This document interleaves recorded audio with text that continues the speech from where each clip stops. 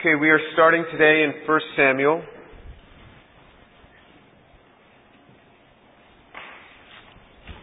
And today we're going to cover just some introductory material. It's a long book, and so we need a fair amount of background into the book.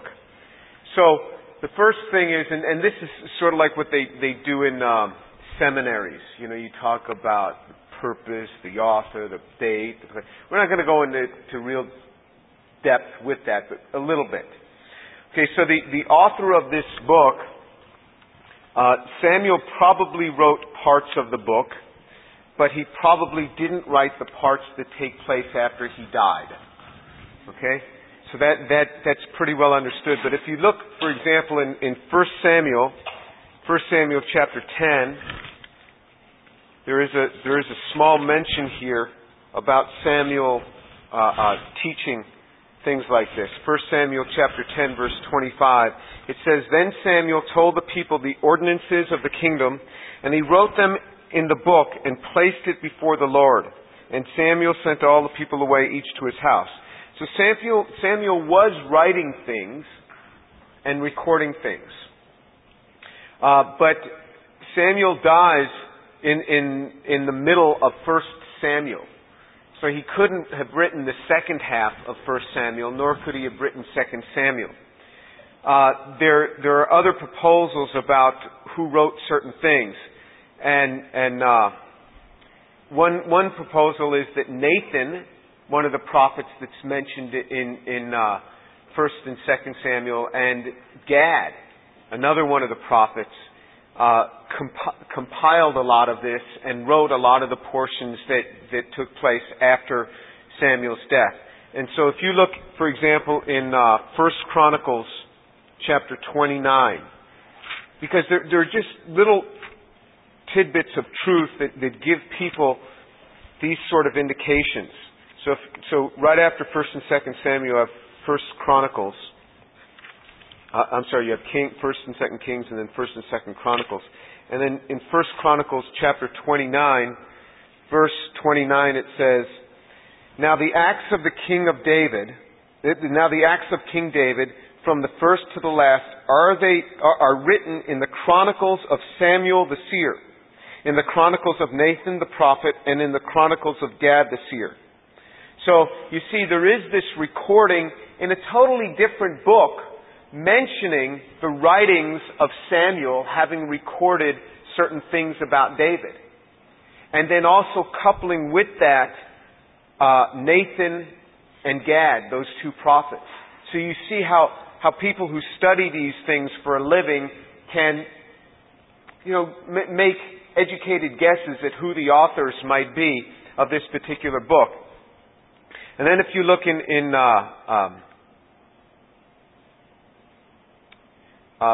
let's see. Look in 2 Samuel, book of 2 Samuel, chapter 1. 2 Samuel, chapter 1, verse 18. It says, and he told them, we'll start at verse 17. 2 Samuel 1:17. Then David chanted with this lament over Saul and Jonathan his son, and he told them to teach the sons of Judah the songs of the bow. Behold, it is written in the book of Jeshar. So there were certain books that were written, that were referred to with different names, from which these books that we have may have been compiled. Okay, so the date of this is about 1000 BC. So roughly 1000 BC. 1100 BC to about 1000 BC, in time periods like this. And the time periods are fairly well known, because very often they'll give little hints in the Bible. This was during the reign of so-and-so. This occurred during such and such a time. In the New Testament, you have the same sort of thing. They will reference things to the time of great famines. And so that you can look back in archaeology and find certain events that took place and couple it there.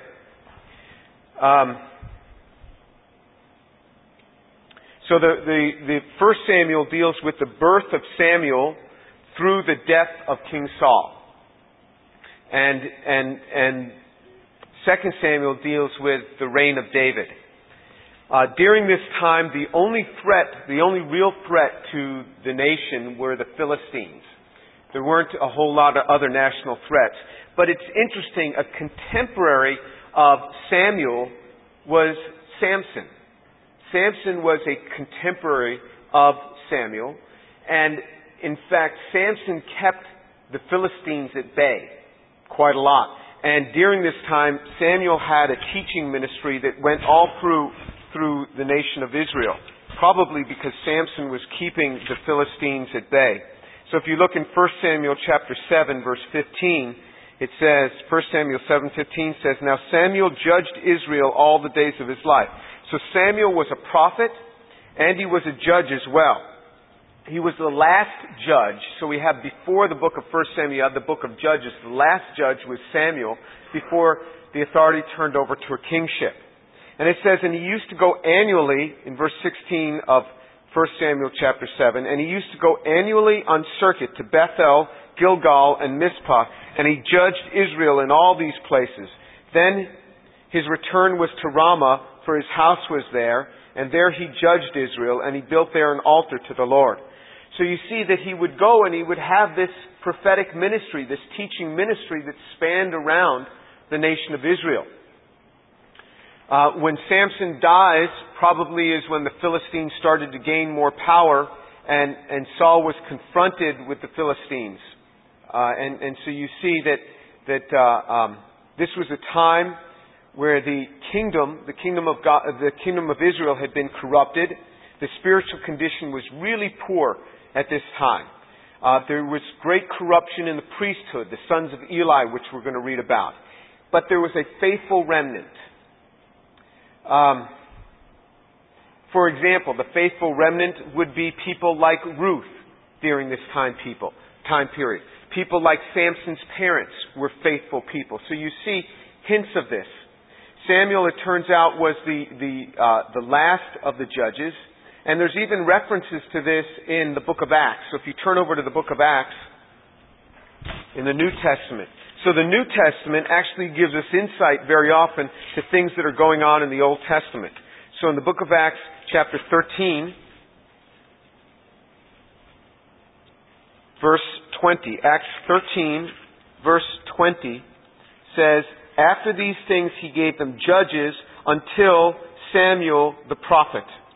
Then they asked for a king, and God gave them Saul the son of Kish." So you see references to Samuel right there in the New Testament. And then if you go just a few pages over in the book of Acts, Acts chapter 3, verse 24. Acts 3:24. "And likewise all the prophets who have spoken from Samuel and his successors onwards also announced these days." So actually, Samuel was started, he founded the order of the prophets, and we'll read about that in 1 Samuel. So there are references to him being made, references to him as being a prophet. Now, it turns out that they didn't particularly just want him as a judge. The nation of Israel ends up wanting a king, and so they cry out for a king, and they kept asking God for a king, asking Samuel for a king, and they got King Saul, which was not God's choice, but it was God's choice for there to be a kingship. And if you turn way back in Genesis chapter 49, when it's talking about the prophecies concerning the nation of Israel. So way before this, God had talked about kingships in Israel. In Genesis chapter 49, verse 10, it says, "The scepter shall not depart from Judah, nor the ruler's staff from between its feet, until Shiloh comes. And to him shall be the obedience of the peoples." So this scepter speaks of kingship. The kingship, it says, is going to come from this descendants of Judah. Because in this, there's this proclamation where Jacob is blessing each of his children, and he gives each of his 12 sons a particular blessing. And Ephraim and Manasseh, for Joseph's sake, got these particular blessings, but each one of these, he's given these blessings to his 12 sons. And he says of Judah, kingship is going to rise from you. So David was of the tribe of Judah. Jesus was of the tribe of Judah. Saul was not. So we know that that is something that the people asked for, but was not particularly of God's choice. And then turn over to Deuteronomy 17. Again, we have an indication that God had planned all along for there to be kings. It's just the people had wanted it before its proper time. And that's a good lesson for us. God may have certain things for us, but not at particular times. So turn to Deuteronomy 17. And in Deuteronomy 17, in the law of Moses, Moses is teaching the people what God is saying about kings that are going to arise in the nation of Israel. So in Deuteronomy 17, reading from verse 14, and we'll spend a little bit of time in this. When you enter the land the Lord your God gives you, and you possess it and live in it, and you say, I will set a king over me like all the nations who are around me, you shall surely set a king over you whom the Lord your God chooses. One from among your countrymen you may set as king over yourselves.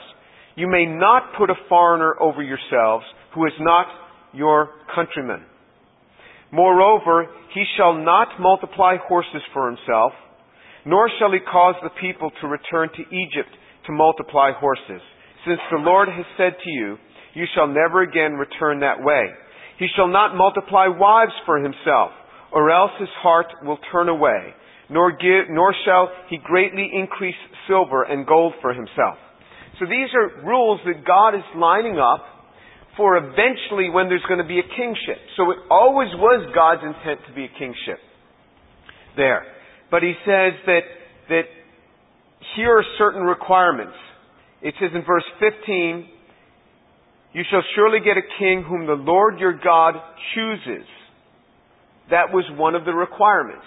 He says, I need to be part of this selection process. And it's good to allow God to be part of the selection processes in our lives. It's good to allow God to be part of the selection process in your career. It's good. And how do you do that? You pray and you ask God. Say, Lord, lead me in these decisions. Lord, guide me. Lord, close the doors that are not of you. Or if there's multiple doors open, say, Lord, close certain doors or make it clear to me, Lord. The Bible is very specific, and it specifically says if we ask of Him, He helps us. He will give to us. If we seek, we will find. The Bible says over and over again.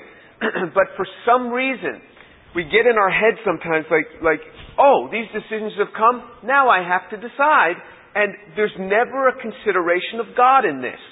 So I'm telling you now, when you're not in the midst of an important decision, to remember that when you are, ask God for guidance. Ask God for guidance in choosing up a spouse.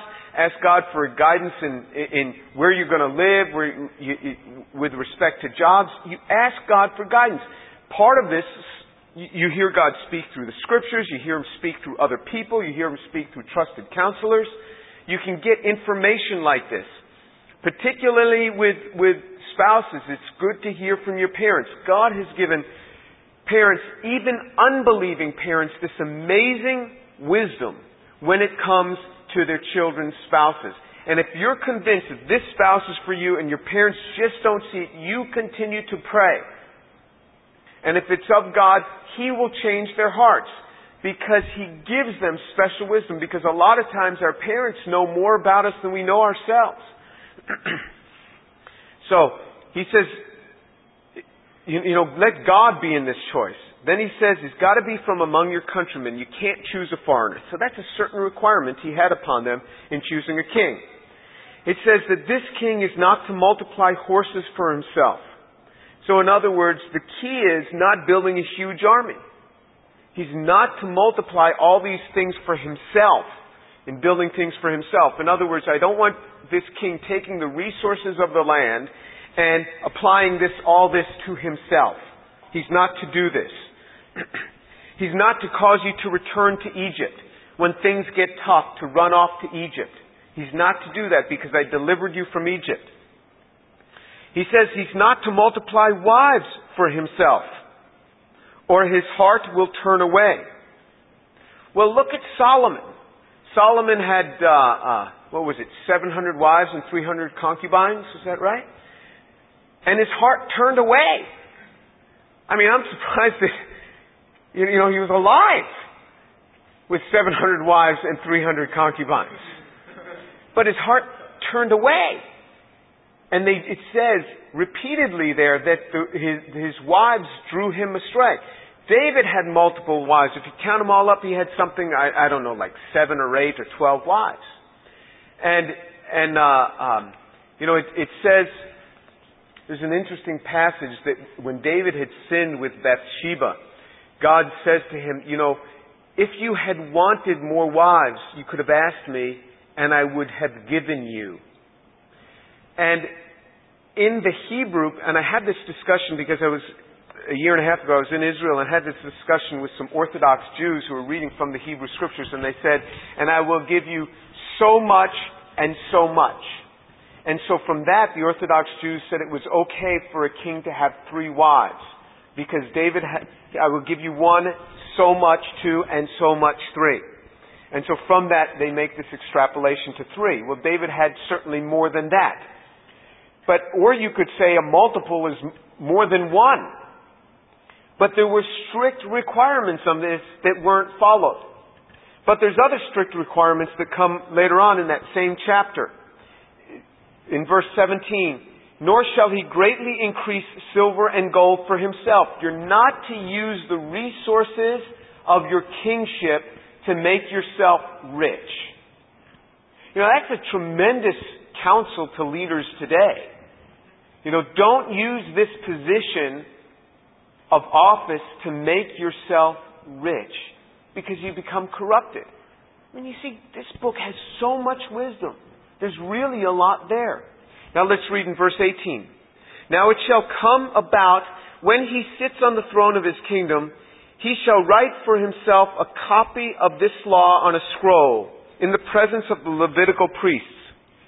It shall be with him, and he shall read it all the days of his life, that he may learn to fear the Lord his God by carefully observing all the words of the law and these statutes, that his heart may not be lifted up above his countrymen, and that he may not turn aside from the commandments to the right or to the left, so that he and his sons may continue long in his kingdom in the midst of Israel. This is a wonderful requirement that was upon kings. We don't have any indication that the kings did this. We know, for example, that Josiah, when he came into his kingship, had this enormous respect for the Word of God. And when he realized that it wasn't being followed, he just cried out to God and tore his clothes, and God really honored him for that. But look what it says. He says, when he comes and he sits on the throne of his kingdom, he's going to have to write himself a copy of this law on a scroll in the presence of all the Levitical priests. So in other words, you take the entire law of Moses. So this is the Genesis through Deuteronomy. There's a lot here. You know how many scrolls it would take to write all of this out by hand? It says the king is to sit down and write in the presence of the Levitical priests to make sure he doesn't make a mistake. That you write this thing out. He says, I want him to write out himself a copy. He is to have his own copy of this book. Remember, books were really scarce because they had to be transcribed by hand. And so, ultimately, in the New Testament, each synagogue would have the scroll of the law.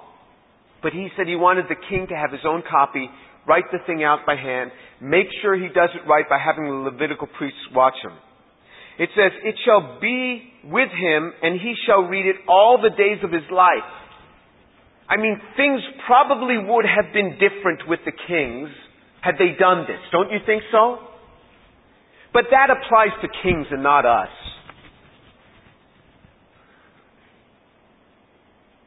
If we read this book, it makes a difference in the way our lives go.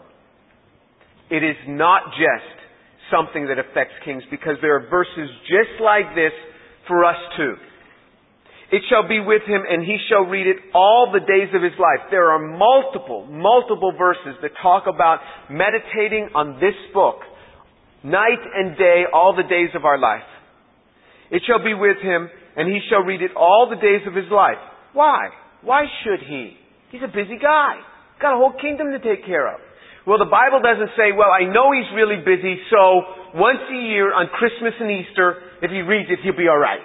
No, it says, in spite of his being a king, in spite of his being a busy student or a busy professor, I want him reading this book every day of his life. It applies to you and to me as it did to the kings. And the kings would have been very, very different had they done this. And you and I, our lives would be very, very different if we do this. And the difference is for much, much good. That he may learn to fear the Lord his God. So number one, when he reads this every day of his life, this is what's going to happen. He's going to learn to fear God. He's going to learn to fear God. The scriptures say the law of the Lord is perfect. The law of the Lord is clean, enduring forever. Talks about this law, and the fear of God endures forever. It says, it will cause him to fear the Lord his God. What good does fearing God do? It keeps me from a lot of trouble. I fear God because he says to me there are certain things that I can do and not do. And because of the fear of God, it causes me to check myself. So if there is something that I want, that I'm not allowed to have, and nobody's looking, guess what? God sees. There is the fear of God there. And without meditating and reading this book every day, you know what happens? The fear of God goes. And we take that thing. Ask half the men in the church about the adultery that they may have fallen into. Ask them. Did they see something that wasn't theirs that they took anyway? Ask them. You read this book, you will maintain the fear of God, you will protect your marriage. You will protect yourself from harm. You will protect yourself from doing things wrong at work. You will protect yourself from cheating. Where you have a take-home exam and you're sitting in your room all alone and you're not allowed to use your books and the textbook is sitting right there. Without meditating and reading this book every day, the fear of God goes. And God sees. And there is discipline. We lose out. But God knows, without reading this book every day, the fear of God goes. And when you start in business, and you are walking uprightly and in the fear of God, people will notice that this is a person who's honest. Just by the appearance on your face, when you speak, when you talk, people will sense the honesty, and they'll be attracted to it. And if you lie, people will sense the dishonesty and be repulsed from it.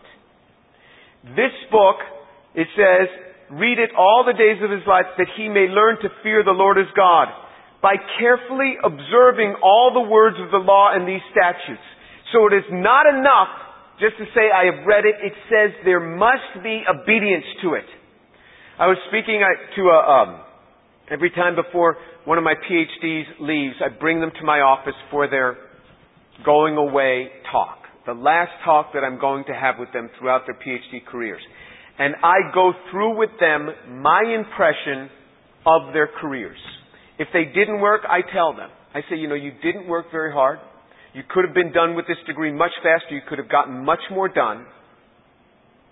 You were lazy in certain aspects of your career. You didn't do this, this, and this. There were these things that were left undone. This sort of pattern will affect your life. I tell them this. That is a good thing. It is much easier for me to just sit back and say, God bless you, goodbye. Much easier to do that. But no, I'm going to let them know what I think. And when they've done well, I tell them so. I say, you were faithful, you were devoted, you did everything you had to do and more. But I also leave them with this. I leave them something about the truth of the Word of God. And I always bow in prayer and pray for them. And I was just speaking to one who was a believer. And I said to her, you take this book and you obey what the Scriptures say, and your life will be blessed. If you don't, it won't. It is that simple. If you take this book and you obey what's written here, your life will be blessed. If you don't, it won't. How do I know that's exactly what the Scriptures say?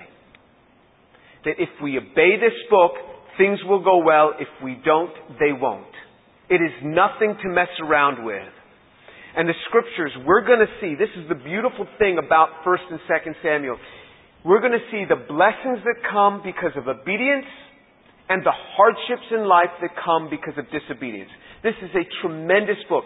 I read the Bible from beginning to end. When I'm done, I start again. But when I hit 1 Samuel, I'm like, yes, this is so much fun to read through 1 Samuel. You see the effects of obedience versus disobedience. It is just utterly tremendous. You obey this book, you will be blessed. It says, you read this book so that you could fear God and carefully observe all the words of the law and these statutes. Observe it. It does us no good to know it and not observe it. Then he says in verse 20, that his heart may not be lifted up above his countrymen. Whoa, this is great. By reading this book, I will not think more of myself than I ought, because God will catch me. And you think that, oh, well, you haven't risen to a level that makes you think more of yourself than you ought. Well, you know what happens? When people are sophomores, they start getting an attitude when the new freshmen come. It doesn't take long to start thinking you are something. Do you know what I mean? By meditating on this book, it says it will keep him from lifting his heart above that of his countrymen. It will cause a king not to think more of himself than he ought. A king is more than a president. A king says, kill him, and he dies. The king has this extreme power. He says he needs this book to make sure he doesn't lift his heart to being any bit above his countrymen. This is the beautiful things about the Scripture and the Word of God. We are one. This is the beauty of it all. When we pray, we all kneel together. It is not one is greater than the other. We are all one in Christ. Jesus, the Son of God, to whom we owe the bowing of our knee, knelt and washed his disciples' feet. And he said, what you have seen me do, you call me teacher and Lord. And so I am. What you have seen me do, you go and do likewise. Look at what he teaches. This is, to me, one of the indications that Jesus was God. No man, no 30-year-old man or 32-year-old man could do the works that he did and not become puffed up if he wasn't God himself. Can you imagine you speak the word and the dead are raised? You just pray for somebody who's sick and they get healed, and you'll start thinking of yourself as really something. And if not verbalizing it, at least in here. Or you have certain successes in your life of conquering sin, and then all of a sudden this judgmental attitude toward another person who's struggling with something. But that Jesus could do all that he did and never exalt himself above the people, but wash their feet and minister to them, says to me he could only have been God. I was talking with a man from Korea, and he told me he reads the Bible every day. I said, you're a Christian? He says, no. I said, why do you read the Bible every day? This is interesting. He says, this man Jesus, he said he had to be God. No man could be like this. Whoa. He likes to read about Jesus because he feels that no man could have the ideals and the attitude that Jesus had without having been God. This Bible says that By doing this, so that he will not lift his heart above his countrymen. You know how people get when they get little bits of power? Just a little bit. They get so ugly. Happens to me all the time. But the Bible comes back and checks me in this. This is what happens. It is a good thing to be in this Word. It keeps us from getting so ugly. Because pride we never see, but everybody else does. It's like having a big word, pride, written on our forehead. Everybody else sees it, but we have no idea it's there. He says, this book keeps you in check. That he may not turn aside from the commandments to the right or to the left. He says again, don't deviate from these things. Oh, well, it won't hurt if I just marry this guy. He's such a nice guy. He is a nice man. He's a good man. Yeah, he doesn't know the Lord, but he's close. And the best way to get him to know the Lord is to marry him and he'll come to church with me. No, that's the worst way because he sees that you're a hypocrite and a liar. Because he sees that you say you want to obey this book and you don't. Because you're marrying him. So he sees you to be the liar that you are. And it doesn't draw him closer to Christianity, it turns him away. Because he says, Christians are liars. You see what I mean? This book is so true. So that his sons may continue long in the kingdom in the midst of Israel. How's that for a promise?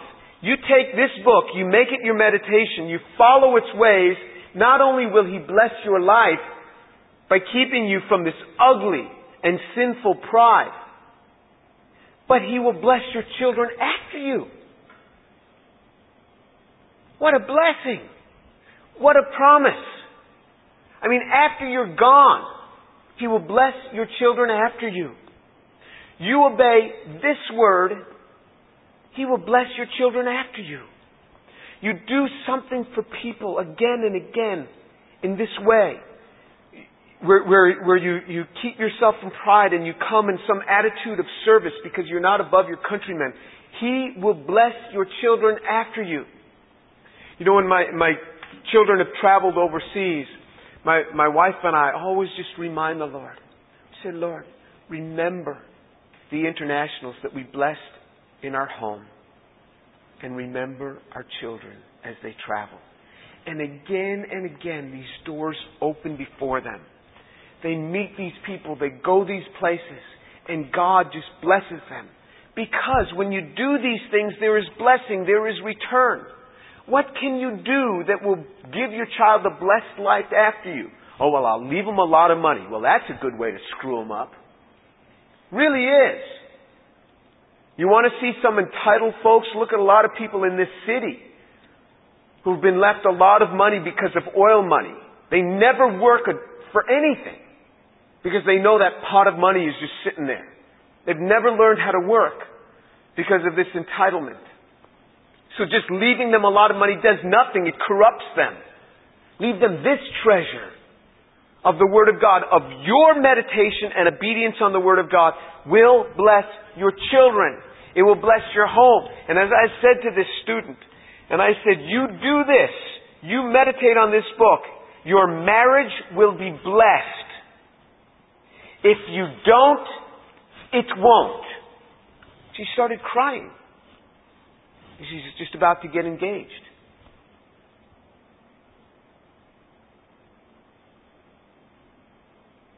But that's what the Scriptures say. It was very clear for the kings. God had always intended for there to be a kingship. It was just that the people were crying out for a king too early.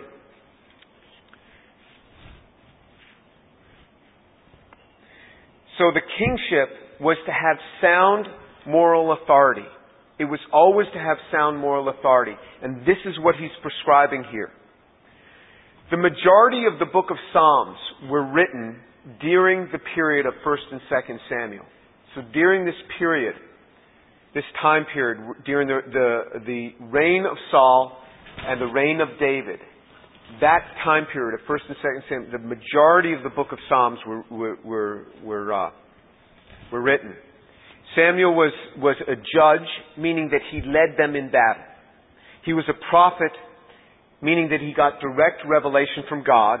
And he was a priest, meaning that he did the sacrifices, and He anointed kings. He anointed two kings. He anointed Saul and He anointed David. He was born in Ramah, as we'll see. He lived in Shiloh until the Philistines destroyed Shiloh.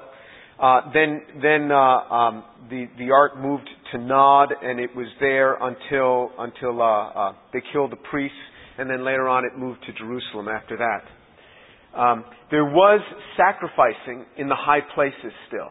There was no directive against that. So in other words, when the tabernacle was in Shiloh, there were still high places we'll read about where sacrifices were made, and that was permitted until the ark took up permanence in Jerusalem, and then God said, "Do away with the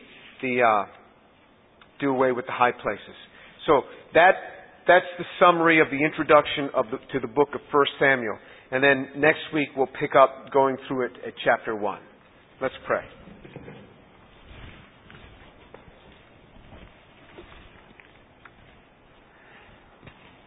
Father, thank you so much for the truth of your word. And Lord, I pray that we would learn from what you have called the kings to do.